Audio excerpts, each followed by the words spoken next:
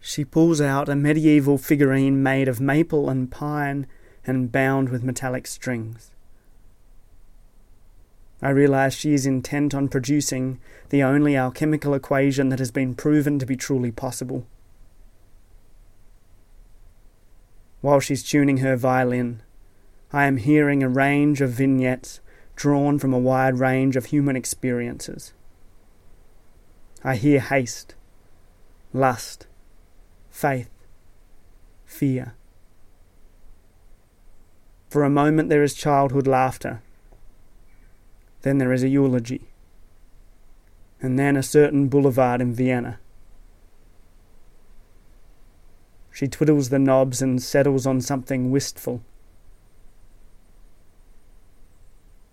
If I blur my eyes, I see her bow as a sort of sword, a weapon set upon creating sweetness instead of violence. She wields it not to draw blood, but to make the wood yield sound, and to offer respite. I focus again to see her fingers flex and relax, dancing on the neck. The noise quivers up the fine grain and shines like when the sun breaks through a curtain of clouds. It's just the careful slashes of horsehair on a quartet of ribbed cords made of alloyed metal, but in it I hear incidents, doubts, merriment. The fine tips of her fingers caress the strings, create all this through pressure and release. And I wonder, does the fact that her fingerprints are unique make a difference? Of course it does. Such is magic. Such is music. They use the word play for a reason, and when she plays her instrument, this is the deepest expression of her personality. Even if she is performing a composition written by some bloke on a different continent several centuries earlier.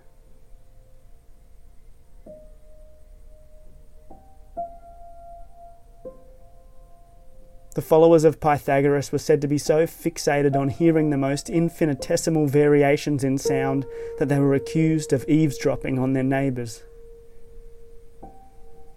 But maybe they were onto something.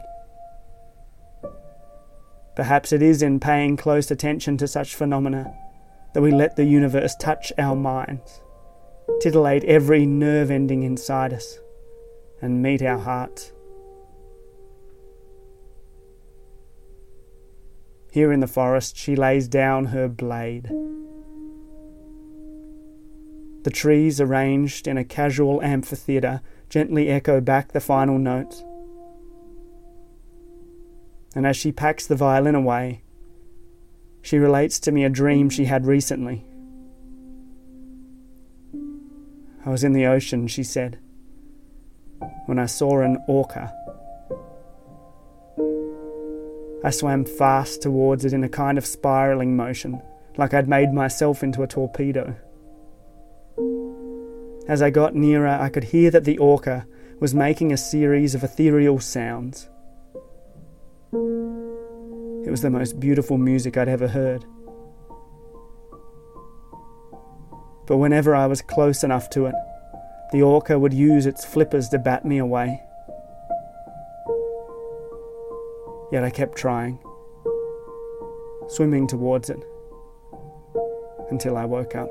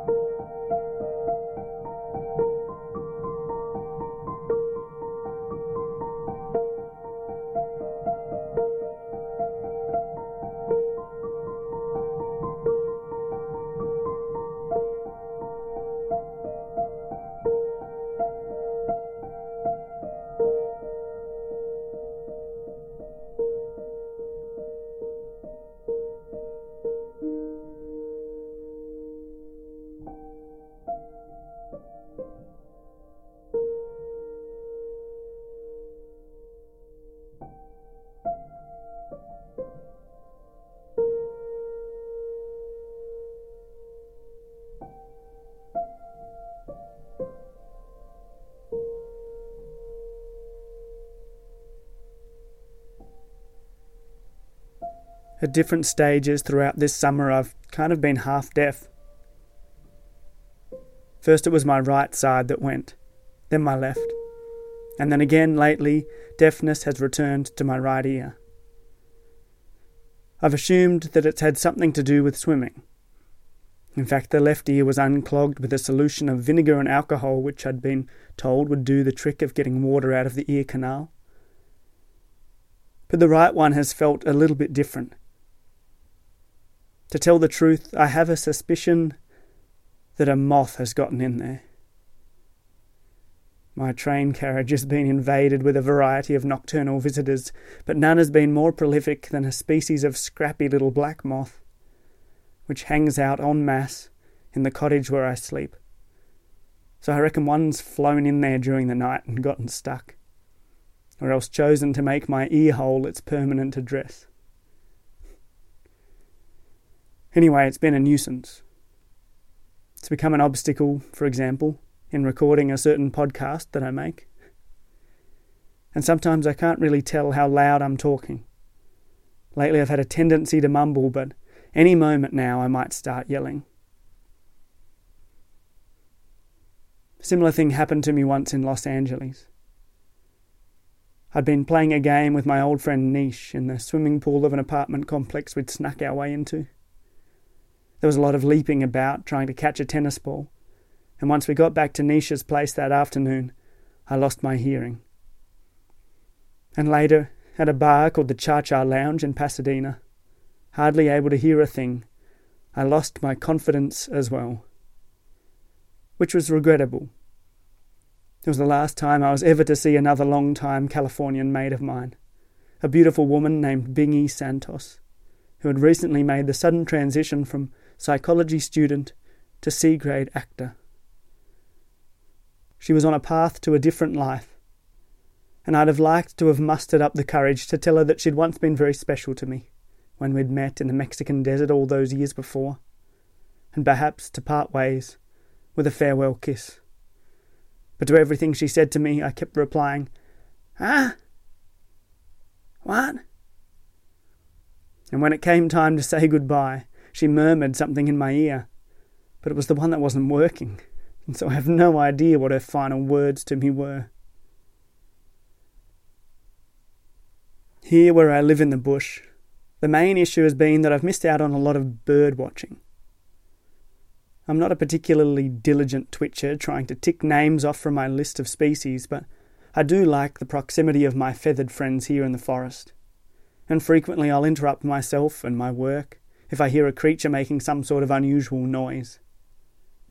The raspy bark of a peregrine falcon, the squawks of black cockatoos, any sort of hullabaloo coming from a kookaburra's beak, and the pretty trills sung by spinebills all make me stop and step outside and see what antics are going on in the avian arena around me.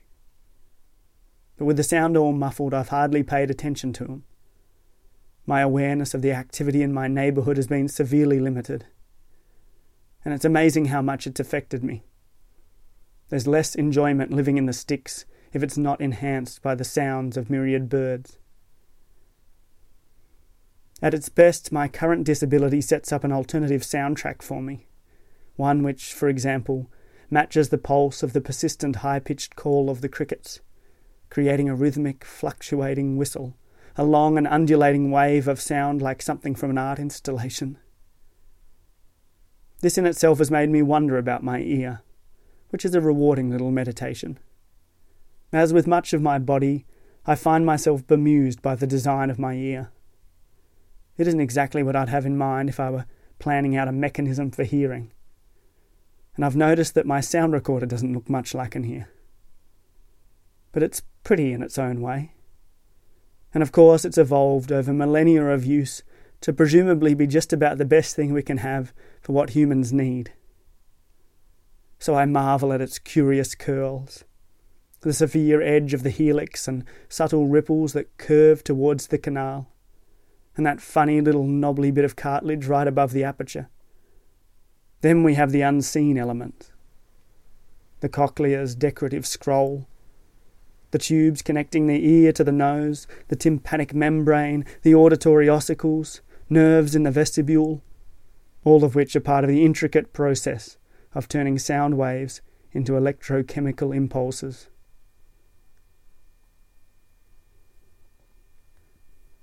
In turn, my summer problem has made me wonder how well the animals around the train carriage can hear me.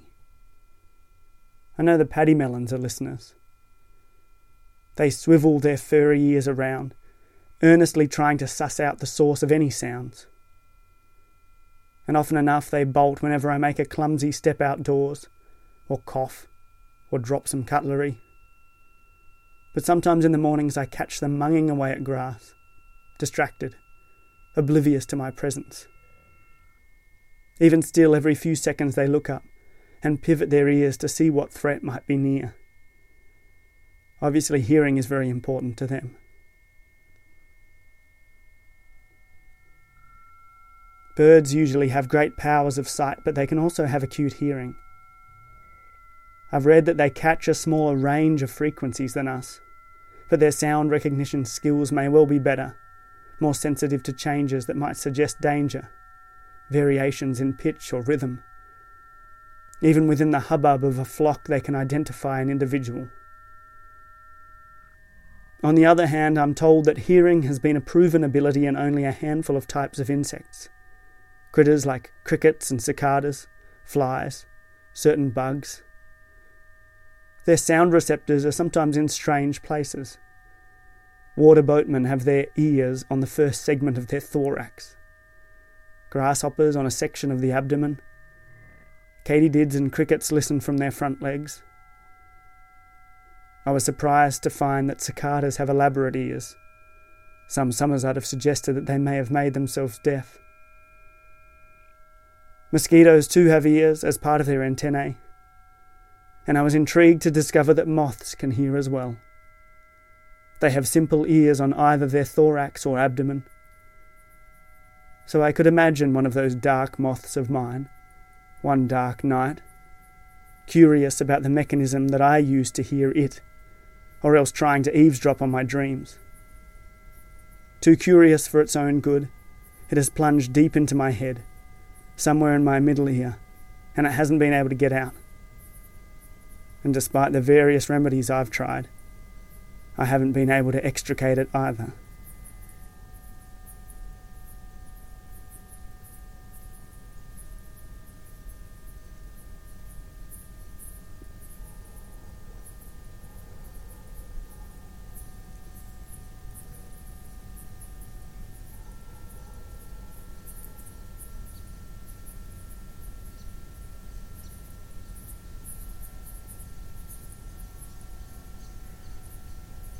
I have an elderly relative who wears a hearing aid, and sometimes I hear, emanating from the vicinity of his head, a sharp slash of feedback, like a mental rock and roll guitarist has lowered his instrument towards the speakers. I wonder how that is not horrific to have in your skull, and if it doesn't add quite a bit more to his deafness. My own temporary impairment creates other strange effects. When it's quiet, I hear not only a persistent ringing, but imagined mechanical sounds as well. Waking up at a solitary campsite the other morning, I thought I heard a helicopter travelling through the sky, but no, there was no chopper there. Half asleep in the cottage behind my train carriage, I've occasionally thought I could hear log trucks and excavators working in the forest just over the ridge. But this also hasn't been the case. Perhaps I'm prone to mishearing things. I've worked at a few festivals over the years, and so I've got a bit of the old tinnitus. Too much time standing carelessly close to the PA system, but I can usually ignore this. Yet even when I was younger and nothing impeded on my hearing, I found unusual noises intruding upon the actual soundscape surrounding me. Sleeping upon a purling creek, for example, has always evoked strange imaginings. Often, dozing in my tent, I have eavesdropped on the gossip of conspirators, unable to hear exactly their words, but certainly capturing their tone, and thus made aware that they were up to something. Likewise, in the currents of running water I have caught flickers of music, submerged songs and static, as if the stream could attract intermittent bands of radio signal. In real life, I've enjoyed hearing these snatches of music, as whatever receiver I have has tried to catch the radio waves and had them slip its grasp. And for a while now, I've enjoyed listening to faint melodies, songs interwoven with ambient noise, or two tunes that have spliced together in the atmosphere. In such conditions, you can often revise the lyrics so that they're more poetic, abstract, or accurate. Even stranger was a submerged sound that I found in childhood. There was this song that was popular when I was about 10 years old, Last Resort by Papa Roach, a painful take on nu metal. And sometimes when I was in my bedroom, I would hear my brother playing this song from elsewhere in the house. But for some reason, the noise that came through my door sounded like a mangle of high-pitched frequencies almost identical to the cacophonic jingle that was part of connecting to dial-up internet.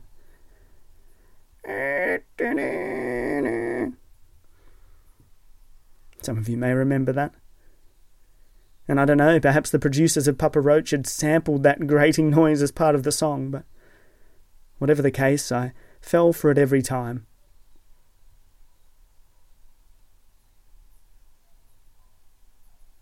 I think hearing things wrong has its advantages. It creates accidental metaphors. Puns, a favourite form of oral literature, are often based on misheard utterances. When listening to a language but not knowing how the words are written down, intriguing connections can be made. And in the same vein, I like playing around with what I hear from people with strong accents. Although I suppose I must fall into that category too, since many times over I have been misunderstood, even simply introducing myself. More than one person has renamed me Birth, and several also have called me Bird, including my dear friend in Munich, whom I've known for more than a decade and who still addresses letters to me in this way. But my favourite case of mistaken identity happened when I met this surfer in the US. "Hi, I'm Bird," I said. And he looked at me aghast. "Buh? Your name is Buh?" One morning last April, I woke up and heard that snow had fallen. There was no mistaking that sound, but how can I explain exactly what I heard? It was as if the mountain behind my home was suddenly muted, somehow muffled. The high notes of birdsong fell flat in the drifts. All sound was smoothed over. The snow had absorbed as much of it as it could. It was a quieter world than usual. Like a funeral, like a cathedral where sounds were hushed by choice and reverence, where each noise was a simple sketch, and it became possible to discern each one as it appeared.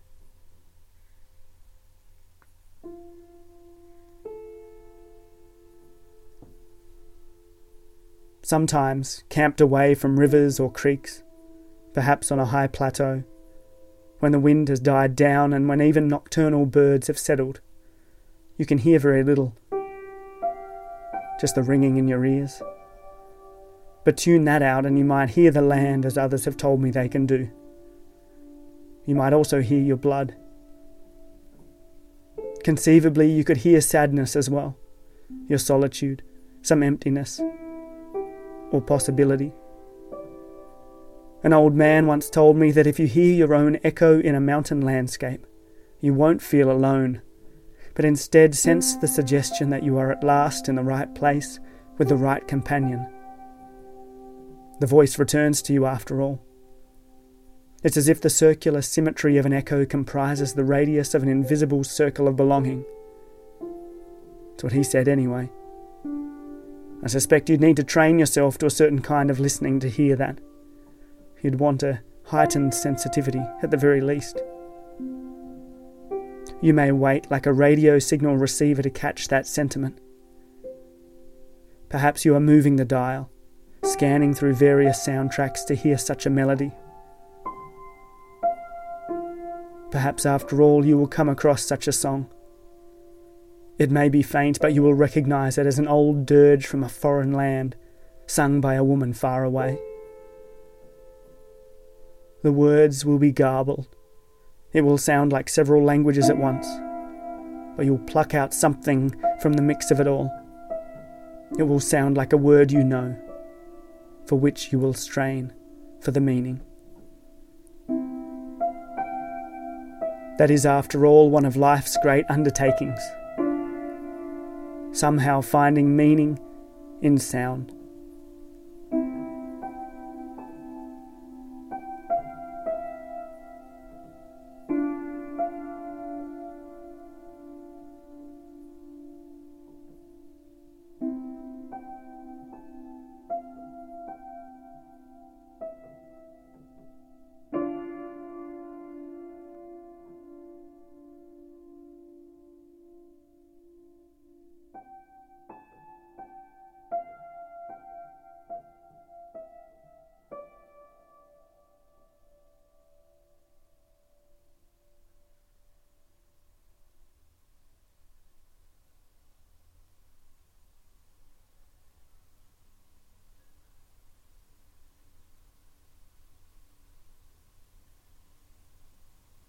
So my hearing came back, but not in a flutter of shadowy wings like I'd presumed, so perhaps it wasn't a moth. Just, the usual gross shit. In my ears this morning I hear the neighbours' tractors. I remember that not all sound is bliss. I don't live within sight of anyone, but in the valley below me, work needs to be done. Trees need to be chainsawed, and someone's got to hoon around on a dirt bike, don't they? The countryside is loud, and the bush is an absolute racket. Ravens fart, wattlebirds burp, turbo chooks get up to all sorts of indecent things within earshot. It's madder in a city, of course. I will never forget waking up in an apartment on my first morning in Bombay. The array of engines and blasting horns made a wall of sound, added to by the improvised crooning of a pigeon who was roosting in a hole in the bedroom wall. Staying in urban environments, I have heard shouting and loud sex and bad music at late hours. Likewise, I have lived near to the pealing bells of Launceston's town clock, which tolls at frequent intervals with resounding tones and buoyant jingles. A friend of mine admitted she feared every 15 minutes in that dear little city. It reminded her of going to church and being judged by angels or something. I suspected she'd have gone bananas in the small town I once stayed in Italy's Cinque Terre. The bells of a church there ran rampant at seemingly random moments, while I sat directly beneath on the balcony, drinking a beer.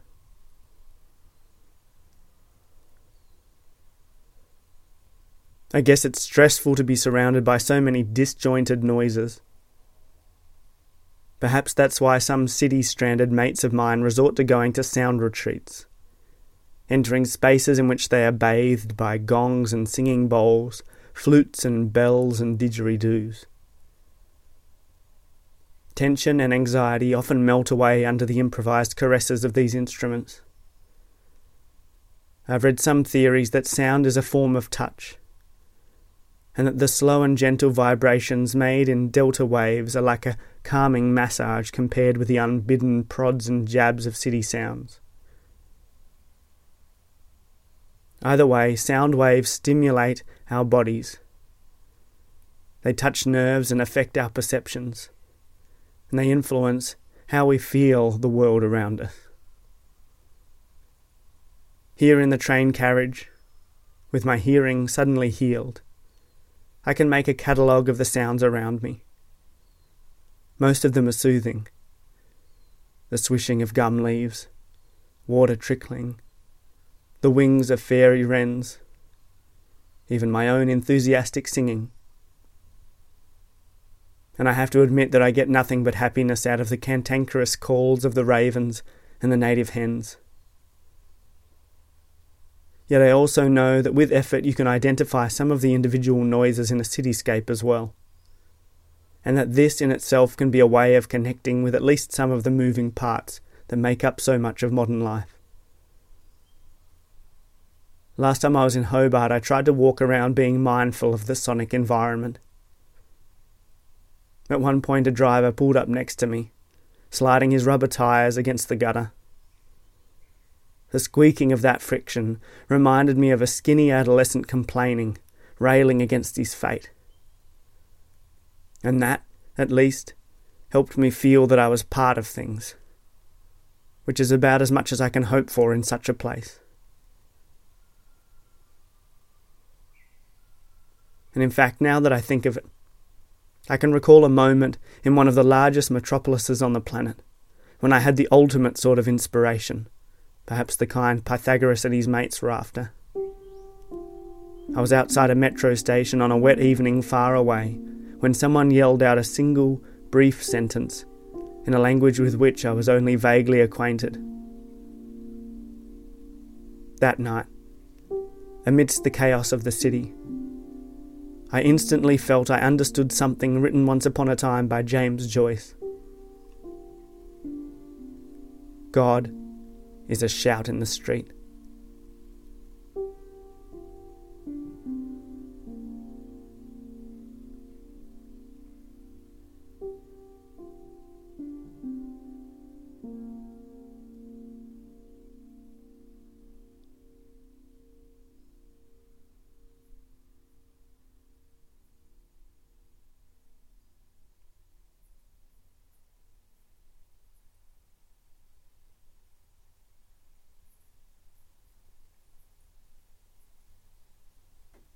It was a hot summer's day some years ago, and for whatever reason I decided to try and spend the day in silence.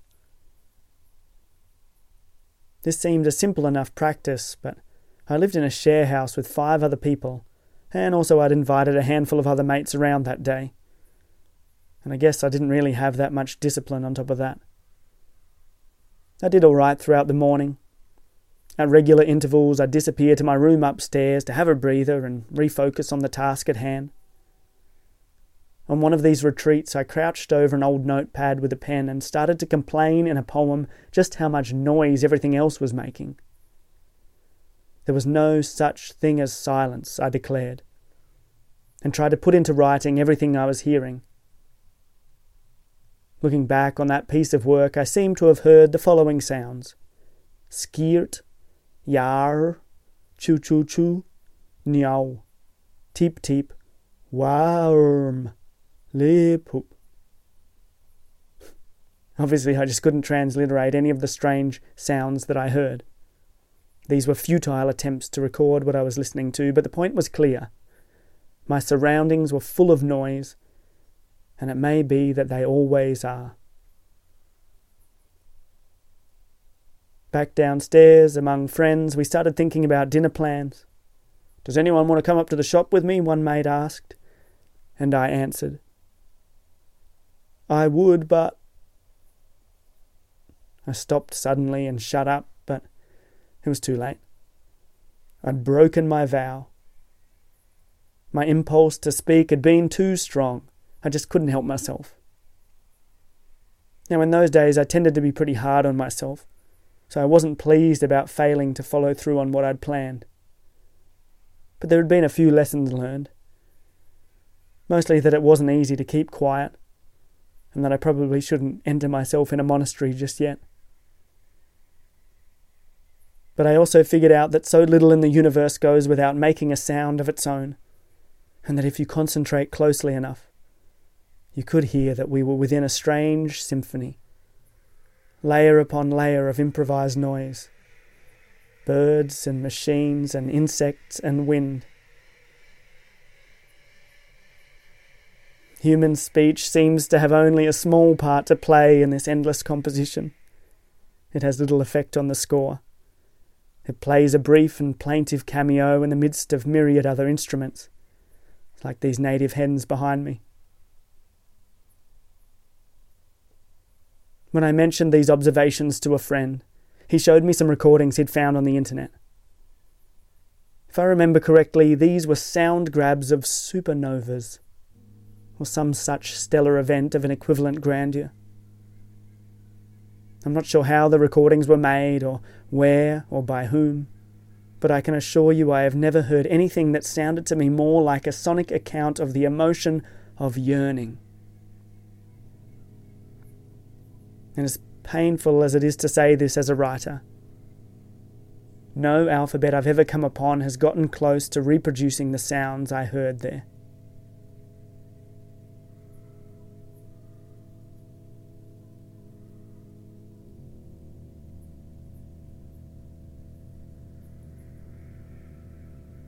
But also around that time I got a job as a youth mentor of sorts, and found myself having intense conversations with adolescents, hearing the stories of their lives. I was impressed by how the plainest speech could convey the most significant moments of a person's existence. That the curious syllables we use most frequently can, when arranged in a certain way, say ever so much. Language is a marvel. Every conversation is a miracle, a masterpiece wrought over thousands of years of linguistic evolution. But of course, in those interviews, it wouldn't do to prioritise paying attention to the sounds of those stories. There was a kind of tuning in that I had to quickly learn. For people know when they're not being properly heard. Teenagers maybe most of all. In this, I suppose, was the subtle difference between hearing and listening. And there is no skill I have ever learned that I value higher, no talent that I wish to improve upon more than listening. It was also around this time that I became thoughtful about how I shared my own stories. From a very early age, I'd been interested in writing things down, in literature. But I was coming to realise that most of the world's storytelling was not a matter between pens and eyes, but between mouths and ears. Perhaps it all started when I discovered a language called Silbo Gomero, used by a community of shepherds on one of the Canary Islands. Speech comprised of a series of whistles which are flung across the island's narrow ravines. The more I looked into it, the more I figured that the art of narrating events had belonged throughout history mostly to those who were illiterate. And the fact was that it still is the case that stories still fall from the tongues of those who sit in taverns in the evenings, buskers in the marketplace, fortune tellers in tea houses, farmers leaning on fence posts, sports commentators, elderly couples at breakfast.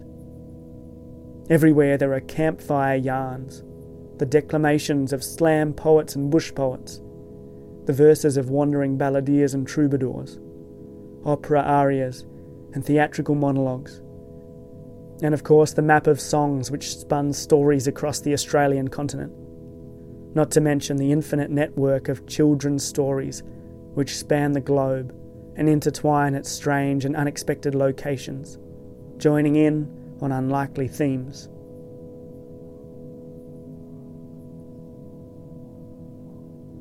In the small city of San Cristobal de las Casas in Chiapas, southern Mexico, I watched a man and a woman in a bar on a Thursday night going back and forth with the stories. My Spanish was, and is, imperfect, so I had to concentrate intently to understand what it was they were saying. Even missing half a dozen words in every sentence, I was able to get the gist of most of what was related. The full room laughed and cheered and relished every punchline as the pair of storytellers overlapped their tales with one another. But at one point, perhaps at some command that I didn't comprehend, the tellers at the front of the room fell silent, and so did everyone else. Chiapaneca existence rarely fell quiet, I thought, from my weeks in a hostel dormitory there, but suddenly the absence of sound enveloped the room. Perhaps it lasted but a second, yet it felt like hours of howling nothingness, a stint in the abyss. Then in flew a bat, a sleek black flying rat with serrated wings and, if you looked closely enough, a sarcastic grin. It zoomed around the room, swooping between wine glasses and over the elaborate hairstyles of some of the clients there. And in a flash I realised what was happening. All sound was being converted into vision. The bat's high-pitched squeaks were returning to it, and thus it made a map of the world around it, constantly revised, catching every object, fixed or in movement, recalibrating it instantaneously as it raced around us. It saw all the roaring of the world. The scooter that zipped past, the bus leaning awkwardly into a corner, the vendor shouting to promote his barbecued corn, the dropped glass smashing on the cement floor, friends whispering in the corner of the room, siblings arguing, lovers kissing, a parrot chirping privately to itself, a busker with her violin on the far side of the plaza, and the great rushing of monsoon rain as it tore through the clouds suddenly and onto the street, the glass and metal of the cars out there upon the broad leaves of the avenue's trees and the clothes and the umbrellas of pedestrians, on the pavement and on the roof of the bar, down the gutters, into the drain, down beneath us all.